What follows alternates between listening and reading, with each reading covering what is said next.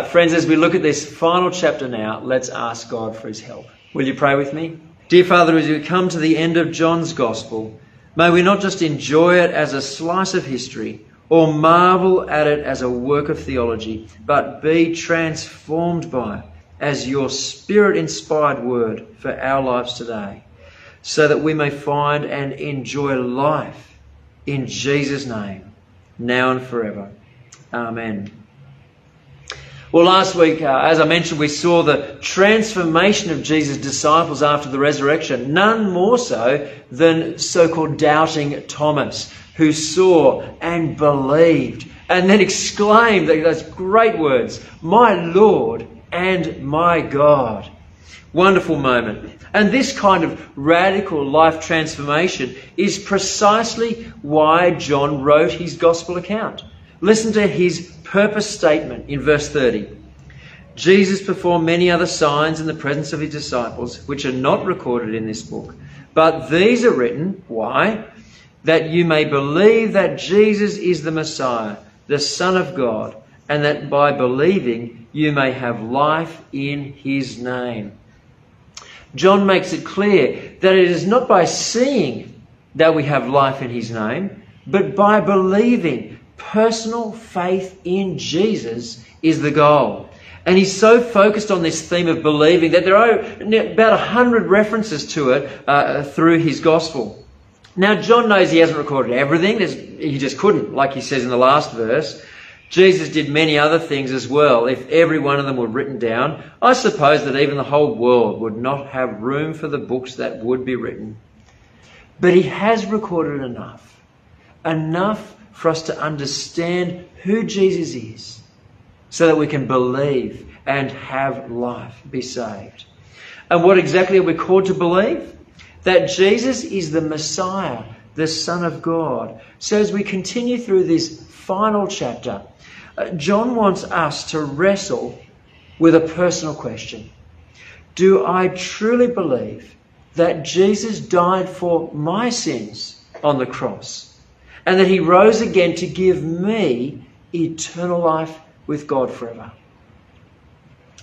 Some people think that this statement of John's purpose is such a natural climax, it should be the end of the book. There shouldn't be another chapter. In fact, some even suggest that chapter 21 was added by someone else. But in this last chapter, John addresses two lingering issues that could derail the purpose that he's just explained to us. Firstly, Peter had denied Jesus just before the crucifixion. So how could he end up being this great leader of the church in Jerusalem? And secondly, there was a rumour that John himself would not die before Jesus returned. Now, after many decades, John was the last surviving apostle, and it's easy to imagine that as he got older, this rumour reached fever pitch among some believers. Yeah, John's nearly dead. Jesus must be just about to return. So poor old John, he wants to speak into that and set the record straight. So he retells the events of an unforgettable morning that addresses both of these issues. The disciples' location, they're in Galilee. That's because they're obeying Jesus. Remember what the angel said to the women at the tomb? Go quickly and tell his disciples he has risen from the dead and is going ahead of you into Galilee. There you will see him.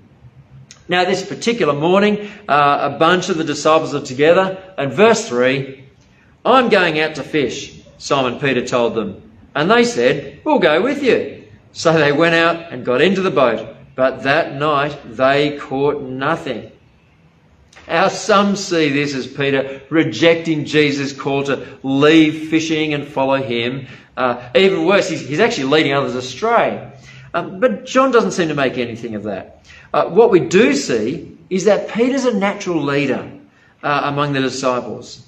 And that's true of some Christians today. Because of the gifts and personality that God has given them, they're just natural leaders. Now, if you think that might be you, then please listen so carefully to the rest of this account and the interaction between Peter and Jesus, because you have the potential to do great damage or empowered by the Spirit of God to be used in wonderful ways. Now, it was great. It wasn't a great night for Peter and his mates. When I go fishing, not unusual for me to catch nothing. But these guys, they're professionals.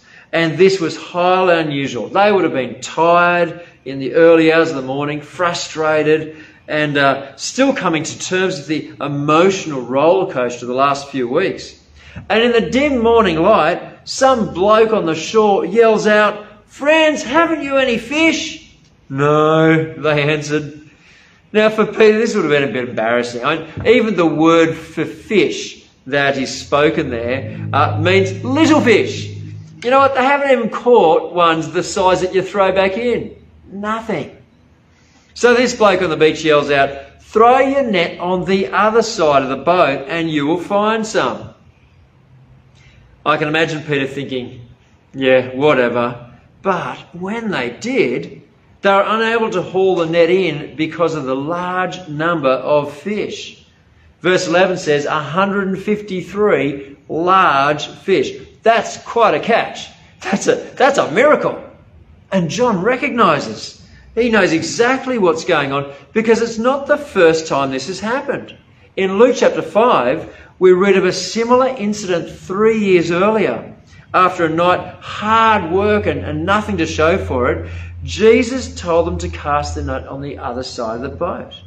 And they caught so many fish that the nets felt like they're going to break and the boats felt like they're going to sink. So verse 7, then the disciple whom Jesus loved said to Peter, "It's the Lord."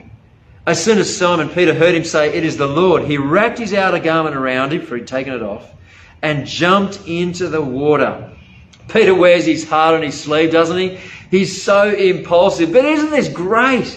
The very thought of seeing Jesus is enough for him to just launch into the water and start swimming to shore. Friends, how urgently do you and I want to meet with Jesus? That's a good question. And I suspect that, like me, you actually feel a twang of guilt when you consider honestly how you might answer. How often do we struggle to pray or to spend time reading God's Word? Now, for sure, it's not exactly a fish barbecue with Jesus on the shores of Galilee, but God's Word is enough for us to know Him, to understand His will for our lives, and to be certain of our eternal future with Him.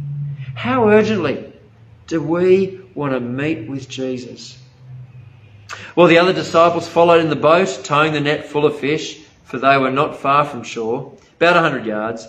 When they landed, they saw a fire burning coals there with fish on it and some bread. I like this. Jesus attends to their physical needs before attending to Peter's spiritual needs. He often does this, not every time, so it's not like a formula that we have to use in every situation. But it's a good reminder for us that as a community of God's people, we need to be supporting others. We need to be supporting others. This helps people truly hear us when we speak the good news. There's so much more credibility in a message when the messenger walks what they talk. John has provided this historical setting, and now he addresses the two issues of concern. Peter first. Peter's eagerness to see Jesus, it's kind of a good introduction to the encounter that follows. But we have to remember that just before the crucifixion, Peter had denied even knowing Jesus 3 times. How does Jesus respond here in verse 15? When they had finished eating, Jesus said to Simon Peter, "Simon, son of John, do you love me more than these?" It seems like quite a confrontation in front of all the other disciples. Why would he do it this way? Well, some have suggested that it was because public sin requires public rebuke. Now, all sin needs to be confessed and turned from, and the New Testament does have examples of public confrontation, especially when a person fails to repent.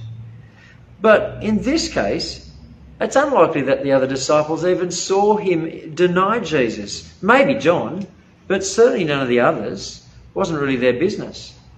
Perhaps it was because he had earlier made the bold claim, even if all fall away on account of you, I never will. And look at him now. The others may have fled in fear, but Peter was the one who openly denied even knowing Jesus with his own mouth. The foolishness of his boasting was painfully obvious to everyone, and now he had the opportunity to express his love for Jesus without resorting to kind of comparative language. Now, let's be sure to do the same. Not letting pride or comparing ourselves to other believers prop up our sense of worth as a follower of Christ.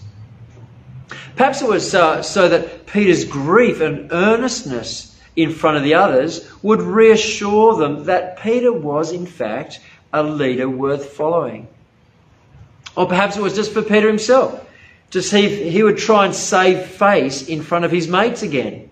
I mean, that's the same kind of self-preservation that was at the heart of the denial the first time. That kind of self-preservation is often at the heart of our struggle to stand firm as a Christian in public settings. Whatever the reason, Peter shows genuine repentance and openly confesses his love for Jesus. And by doing that, he is a great role model for the other disciples and for us to follow. Yes, Lord, he said, you know that I love you. Then Jesus said, feed my lambs. And as we heard, this brief dialogue is repeated 3 times, and Peter is hurt.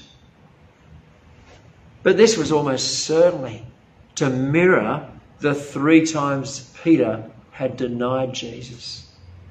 And as we look at it, there's at least 3 things for us to note here for our benefit. Firstly, sin needs confession, genuine confession. It's of utmost importance. Whether it's public or private, it's not the issue. We must confess our sin. Only then can we be forgiven and cleansed of it. We need to love Jesus. We need to follow him.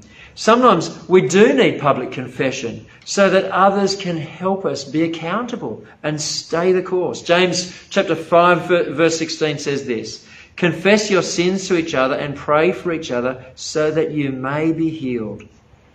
Secondly, I think Jesus here is establishing Peter as a shepherd among his followers. The use of lambs and sheep and feeding and caring emphasises that good pastoral ministry has all ages and all stages of maturity in mind. The children's ministry is an integral part of our life together. The connect groups are an integral part of our life together. Training new leaders is an integral part of our life together. All these things contribute to our health as a church. And all of this for Peter on top of the commission that we looked at last week to keep speaking the good news to those who have not heard. Now thirdly, in the Greek, Jesus uses different words for love in each question. Maybe you've heard about this. Some people make a whole lot of it, but I don't think there's any significance to it because John uses these different words for love interchangeably all throughout his gospel, no matter who's doing the loving, whether it's God or another person, or who's being loved. The point is simply this. Does Peter love Jesus? And if so, do what he says. Follow him. And that's a take-home point for us as well. If we love Jesus, do what he says. Then Jesus tells Peter that his obedience will cost him his life. It may seem like quite an obscure metaphor to us. When you were younger, you dressed yourself and went where you wanted. But when you're old, you will stretch out your hands and someone else will dress you and lead you where you do not want to go. Perhaps it wasn't even obvious at the time. But by the time John actually wrote this gospel, it was crystal clear. Verse 19, Jesus said this to indicate the kind of death by which Peter would glorify God. Then he said to him, follow me. Peter's hands were stretched out. And he was crucified in about 62 AD under the Emperor Nero. Peter literally took up his cross and followed Jesus. Now, John addresses the second pressing concern, this rumour about Jesus' return. It seems that as Peter and Jesus are talking, perhaps they've wandered down the beach a little bit, deep in conversation. So verse 20, Peter turned and saw that the disciple whom Jesus loved was following them. When Peter saw him, he asked, "Lord, what about him?" Extroverts so often like to have the attention on themselves until the task is particularly costly or painful. Now for Peter, he loved the public acceptance in front of the crowd just a moment ago. What a relief that was. He loved the responsibility of shepherding God's people. What an honour. But a shameful, painful death? Lord, what about John? We so easily break the 10th commandment, don't we? Envy the lives of others, their success at work or in ministry or their personal achievements, their house or their spouse, the achievements of their kids and so on. We find ourselves making excuses for their success or making excuses for our own failures. Or we fall into the deadly trap of pride if we feel like we compare favourably. It's pathetic, really, isn't it? Our value does not come from measuring ourselves against others. Our significance and our security and our purpose in life is found in Jesus Christ and Him alone. It is He who gave us life. It is He who gave His life for us. And it is He who calls us to now live our lives for Him. So verse 22, Jesus answered, "If I want him to remain alive until I return, what is that to you? You must follow me." And then John clarifies what must have been a big issue in his day. Because of this, the rumour spread among the believers that the disciple would not die. But Jesus did not say that he would not die. He only said, "If I want him to remain alive until I return, what is that to you?" Now, of course, John is long gone, died probably about 1900 years ago. But the tendency to try and determine when Jesus will come back has surfaced again and again throughout church history. In Acts 1 verse 7, listen to these words, probably only a few weeks after this account in today's chapter. Jesus told his disciples, "It is not for you to know the times or dates the Father has set by his own authority." I think the real problem here is the human tendency to want a say in things that are above and beyond our responsibility. We don't know when Jesus will return, but we do know that he will return. And our responsibility then is to be ready, to be faithfully following Jesus, and leave all the other details in his wise hands. And that, my friends, brings us to the end of the book of John. So let me close with his words, his purpose statement. This is what the whole book was about. Jesus performed many other signs in the presence of his disciples, which are not recorded in this book. But these are written that you may believe that Jesus is the Messiah, the Son of God, and that by believing you may have life in his name. Amen.